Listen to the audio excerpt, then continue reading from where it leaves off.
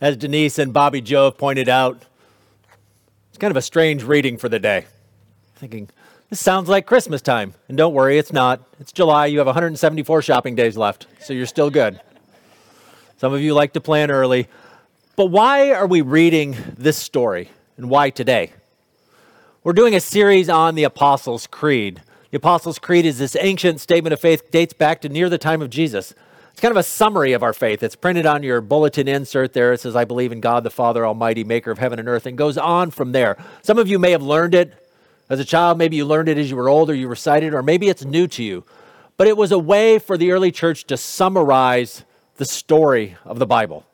It's not everything the Bible says, but it was a way to summarize some of the key beliefs of what we believe.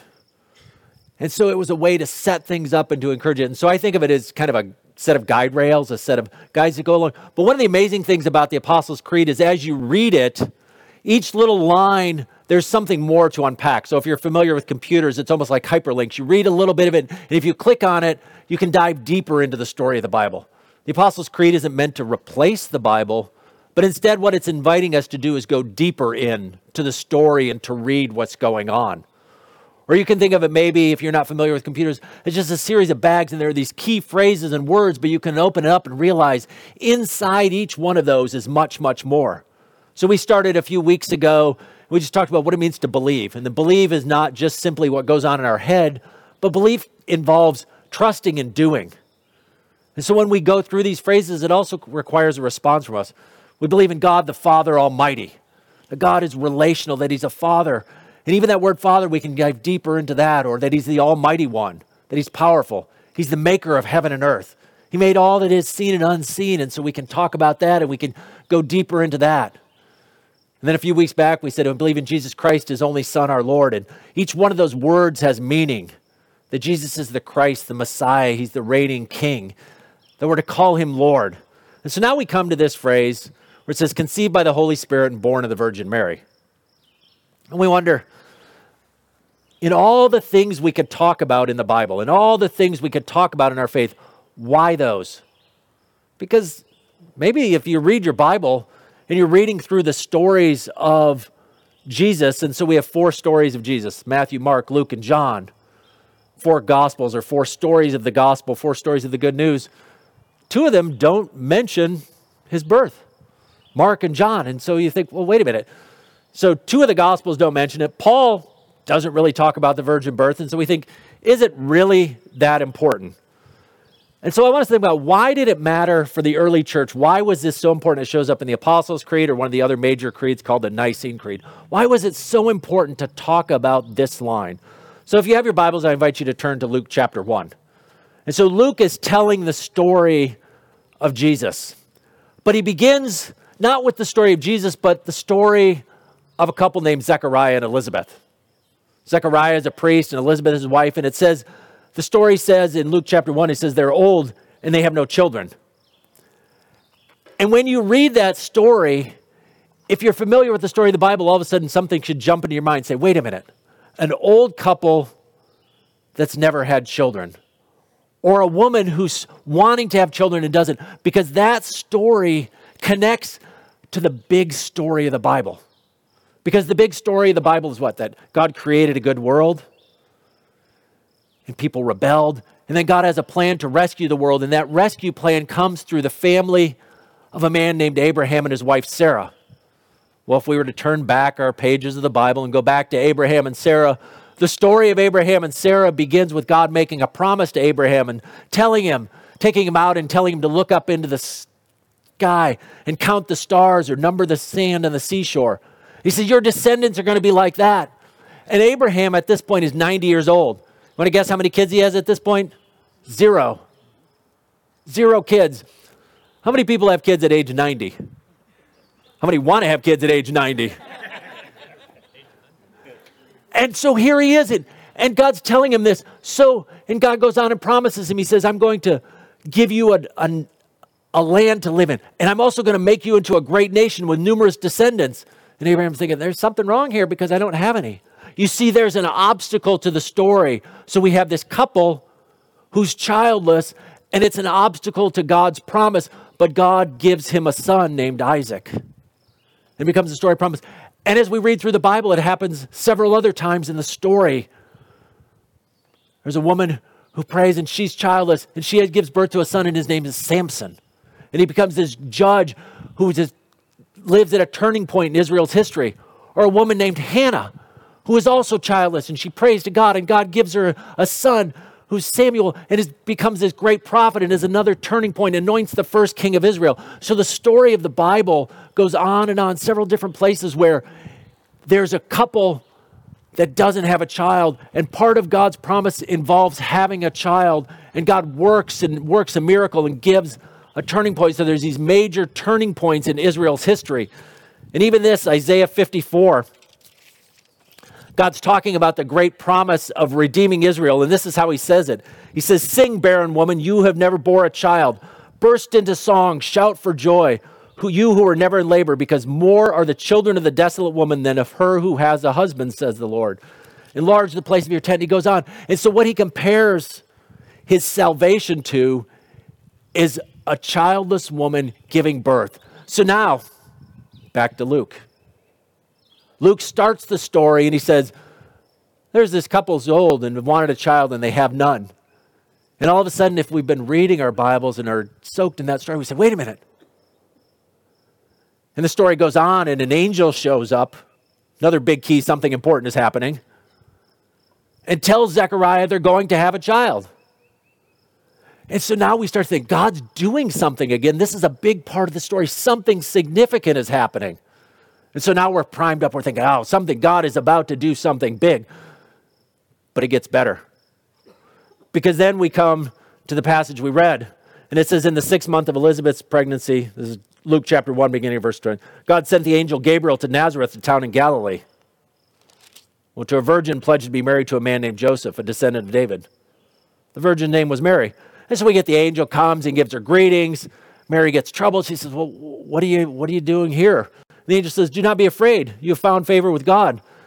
And then the angel says, you will conceive and give birth to a son, and you are to call him Jesus. And he will be great and will be called the Son of the Most High. The Lord God will give him the throne of his father David, and he will reign over Jacob's descendants forever. His kingdom will never end. So she's going to have a son, the one who will sit on the throne, the one whose name means God saves. He's the Messiah. And so here we have yet another Mary. Mary's like, Mary knows that Mary was a young Jewish girl. She knew all these stories. She knew the story of Abraham and Sarah. She knew the story of Hannah. She knew all these stories. But something different was going on here. What was different? She was virgin. So this was even more different. And Mary makes the point. She says, how will this be? Since I am a virgin. That wasn't how the other stories go. That isn't how the other stories go, but the messenger explains, this angel, he says, the angel answers, the Holy Spirit will come on you and the power of the Most High will overshadow you. So the Holy One to be born will be called the Son of God. The angel explains it. And so there's a lot that goes on in this story. But we see how it connects, first of all, to this bigger story of what's going on in the Bible. And so the question we ask ourselves, so in the creed, when we say this, we started off saying, I believe. And then it says he was conceived by the Holy Spirit and born of the Virgin Mary. What is it we're encouraged to affirm and believe? Why this line? Mary asks, how? How's this going to happen? She knows how babies are made. She says, I haven't been with a man yet. This isn't how it works. And the messenger says what? The Spirit, Holy Spirit will come on you and the power of the Most High will overshadow you. In other words, where's the baby coming from? The power of God. The power of God. In other words, what this story is reminding us is this is God at work, that God is the one who authors salvation. Jesus doesn't come up on the scene, look around and say, I think I should save the world. But instead, God starts from the very beginning and says, I am the one who's going to initiate this work. This can't happen unless God works and acts, that God starts and begins it. And so that's the first thing as we think about conceived by the Holy Spirit, born of the Virgin Mary, is this is God at work in the world. This is a reminder that God is the one who saves. It also reminds us that salvation is more than forgiveness. Salvation includes forgiveness, but it's more than that. Anyone know where the Holy Spirit shows up first in the Bible? Page 1. In the beginning, God created the heavens and the earth. And what? The Spirit was hovering over. So the Spirit is part of creation. And so, again, remember how I talked earlier on about how the creed is this time to we click on these words, and so we see conceived by the Holy Spirit. We say, oh, wait a minute. What do we know about the Spirit? And so we can click on Holy Spirit. We can start to dive deeper. And one of the things the Spirit does is the Spirit is involved in creation, in bringing new life, because when God makes man, when he makes Adam and he forms him out of the dust of the earth, he breathes, and that same word breathe, breath, ruach, in Hebrew is the breath. The Spirit is poured into him. So the Spirit is about creation and new life. And so when it says in the creed, we believe that he was conceived by the Holy Spirit and born of the Virgin, we're saying this is about God's new world becoming real. This is the way theologian Michael Bird says it. He says, the birth of Jesus is the first sign of a new world being born, a new age dawning upon our own. A world pregnant with anticipation and hope finds itself in the final throes of labor pains as it receives the gift of new spiritual life from heaven in the person of the Christ child. The birth of Jesus is the first sign of a new world being born. So when we say he's conceived by the Holy Spirit, we're saying God is making all things new. And it begins in the life of Jesus. And you think, wow, all this from this one little line. We can say more. The next thing we think is Jesus' life begins with the power of the Holy Spirit, but it doesn't the Holy Spirit doesn't just help Jesus become more and then just step to the side and say, okay, Jesus, you got this. In fact, the life of Jesus is a life of Jesus depending on the Holy Spirit. Jesus, later in his life, he's baptized. And when he's baptized, the Gospels describe Jesus coming up out of the water and what? The Spirit descending like a dove onto Jesus. And then after that, the scripture tells us that the Spirit led Jesus into the wilderness. In other words, Jesus was following the leading of the Spirit. And in one of Jesus' first sermons, he opens the scroll to Isaiah and he says, the Spirit of the Lord is upon me. And so there's this consistent reminder that Jesus' life, that the Holy Spirit is central to the ministry and life of Jesus. He's led by the Spirit. So when we say conceived by the Holy Spirit, we click on that, we open that bag, Holy Spirit, we say, there's a whole lot more here going on. There's a whole lot more going on. All right. And then born of the Virgin Mary, and one of the theologians I was reading, I like the way he pointed out, he said, we always talk about the virgin birth. Really, virgin conception is a better term, but that doesn't roll off the tongue quite as easily, does it? So the virgin birth, the virgin conception. But what does it remind us about? That Jesus is not simply a holy man. That it's attempting to Jesus, some people will say, well, yeah, I like Jesus. Jesus was a good guy. I mean, most people I know, if they read the stories of Jesus, most people have a favorable opinion of Jesus, of the things he taught and the things he did and the things he said. But when we say he was conceived by the Holy Spirit and born of the Virgin Mary, we're saying that he's not simply a holy man. He wasn't simply a good guy. We're saying he was conceived by the Spirit. In other words, he's the pre-existent Son of God. But he's also born of Mary, and so he's fully human. So he's fully human, fully divine, 100% human, 100% divine. Now, those of you who know math know that doesn't work very well, does it? And this was one of the things the early church struggled with, was trying to figure this out. And ultimately, like other things that we believe, what they could say is what we don't know as opposed to how we know it. It's kind of like the Trinity. I've said before, you can't explain it. We can say truths about it. But what the early church struggled with was, how do we define this? But we can say he was fully man and fully God. And it wasn't a matter of sometimes he was God and sometimes he was human. Like when he was crying and he needed his diaper change, that's human Jesus. When he heals somebody, walks on water, that's divine Jesus. No. Every moment, every act is all God, is all Jesus, is all human. And so the major heresies, the struggles of the early church, and we won't go, there's Apollinarianism and Nestorianism and all these had these different ideas about who Jesus was, and they mixed this up and they tried to make it a little less because they said, well, no, he maybe he's just kind of God. Or maybe once in a while he kind of sets aside being God, or maybe he's just got a little extra God inside him. But when we say conceived by the Holy Spirit, we're saying, no, he's all God, all man. And this is one of the struggles, and I've said before, when we confess we believe this, we're setting ourselves apart from other, what we would call cults. So, for example, the Jehovah's Witnesses, the Mormons, they put Jesus as, he's a good guy, he's a man, he's a little above other people, but he's not God. But the Creed says, no, he's fully God, fully man. He's not less than that. So when we confess the creeds, we're not just saying that Jesus is a special teacher or somebody touched by God, but fully human and fully God. Human, born of a woman, but fully God. In other words, so when we see Jesus, we see what God is like. So when we say he's fully, we're seeing what God is like. And so Jesus tells his followers, when you've seen me, you've seen the Father. He's the fullness of God in all things. But he's also human, which means he knows what it's like to live the lives we live. We're going to talk more about this next week when we talk about the line suffered under Pontius Pilate, about Jesus can understand and associate with all that we go through in life. So we've got all these things going on, but fully God, fully man. And those two things are held together. And all this out of that one little phrase, conceived by the Holy Spirit, born of Virgin Mary. Last significance of this phrase, and then we'll kind of wrap it up. So, is that this marks the beginning of God's victory over Satan and the powers. So again, if we go to the beginning and the end of the Bible, at the beginning of the Bible, we talked about this story of God creating man and woman.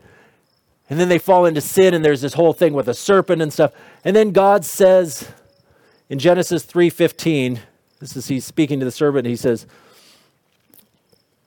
after he's cursed him, he says, and I will put enmity between you and the woman, and between your offspring and hers. He will crush your head, and you will strike his heel.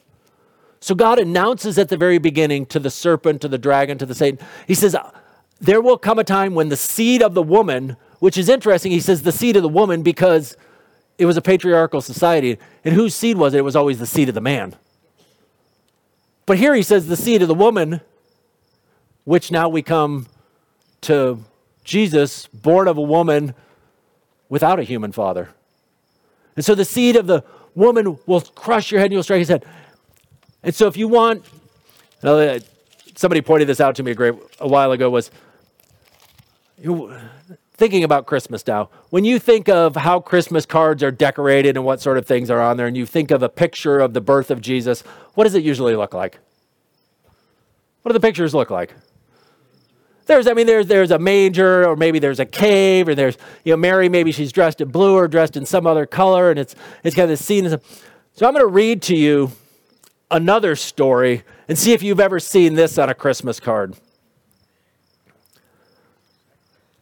A great sign appeared in heaven, a woman clothed with the sun and the moon under her feet and a crown of 12 stars on her head. She was pregnant and cried out in pain as she was about to give birth. Then another sign appeared in heaven, an enormous red dragon with 7 heads and 10 horns and 7 crowns on its head. Its tail swept a third of the stars out of the sky and flung them to the earth.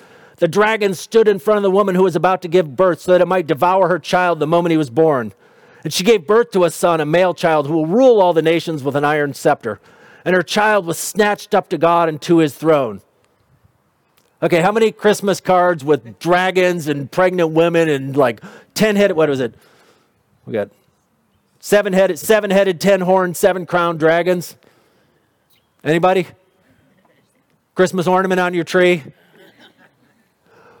But what's this story about? This is from the book of Revelation, chapter 12, which I know, bizarre book, kind of trippy, all kinds of crazy things going on. But nevertheless, as we read that story, and it talks about a birth to a son, a male child who will rule all the nations, and this is quoting from Psalm 2, and this picture of God introducing this one, but a real unusual thing. But it's this story of how God defeats the powers. It reminds us that it is God who initiates and does all this and wins the battle. So when we think of Jesus being born, it's the beginning of this victory. That there's been this war, unseen war between good and evil going on. We know who wins. God wins in the end. But Jesus' birth is the beginning of that victory. And even this thing. So maybe it's something you can create. I wonder if you want to start an Etsy store or something and create like the dragon and woman Christmas cards and see how well they sell. And if you do, I'd like 10% of the credits, please, okay? But here's this amazing picture of what's going on. So when we read the line in the Apostles' Creed, conceived by the Holy Spirit and born of the Virgin Mary, we might also picture that scene. That it's not simply this idyllic scene or maybe this scene of a woman giving birth to a child, but it's this scene of God defeating the powers of evil. That this child who is born is the one who will crush the head of the dragon. The child who God talked about at the very beginning in Genesis 3 when it says, and you will strike his heel and he will crush your head. And that's what it says that happens at the birth of Jesus as it's described in Revelation chapter 12. All right. So let's wrap this up and think about this. So we have these lines, conceived by the Holy Spirit, born of the Virgin Mary. One, it connects us to the larger story of the Bible. It reminds us of all that's going on, that God does wonders and miracles, oftentimes through women who are expecting and have been unable to have children. And so as we read this story, we think, conceived by the Holy Spirit, born of the Virgin Mary, it's a reminder that God works in and through history, in and through stories, and in and through people. And this is a significant moment in that story, so we ought to sit up and pay attention. Second, it reminds us that God is the one who initiates and is the author of salvation. That God is the one who acts. And Mary and Joseph don't decide to have a baby and say, hey, what should, ask Jesus, what do you want to be when you grow up? I think I want to be the Savior of the world. Okay, we can work on that. We can get you into a charter school. We can raise you. No, this is God at work bringing about his salvation. It also helps us see the work of Jesus as the world being made new. That the Holy Spirit who was at creation and makes all things new and breathes life into the world, as Jesus is born, it's the beginning of God making all things new. It points us to the critical role of the ministry of the Holy Spirit in the life of Jesus. That the Spirit is involved in all the life of Jesus. It clarifies who Jesus is, that he's fully God and fully man. That when we talk about Jesus, we're not just talking about a good teacher. We're not just talking about a good example, but we are talking about the one who is the eternal pre-existent Son of God. But he's not just this spiritual ghost floating around, but he's fully human, experienced the same emotions, the same pains, the same sufferings, all the same things that we do. And it marks the beginning of God's victory over Satan and the powers. That this promise of the serpent's head being crushed starts with the birth of Jesus and this fantastic picture of the child being born and crushing the head of the dragon. So, while it just shows up in a few verses, it's not just an obscure doctrine, but it's something we can affirm and declare. That we can say, we believe this. And when we say we believe it, we can put our trust and our hope in it. That we can put our trust and hope that God is the one who is the author of salvation. That God is the one who brings hope and new life. That God is writing this story. That God is crushing the powers of sin and evil. So when we stand later and confess these words of the Apostles' Creed together, keep those things in mind. That's what we believe. That's what we affirm. And that's where we can put our hope. And when we say, I believe in Jesus Christ, his only Son, our Lord, who was conceived of the Holy Spirit and born of the Virgin Mary. That the one whose hope we put, the one who we put hope in, the one whom we trust, the one whom we love, is the eternal Son of God, bringing about God's plan of salvation to crush the powers of evil. And that's the good news, that that's the one we put our trust in. Amen.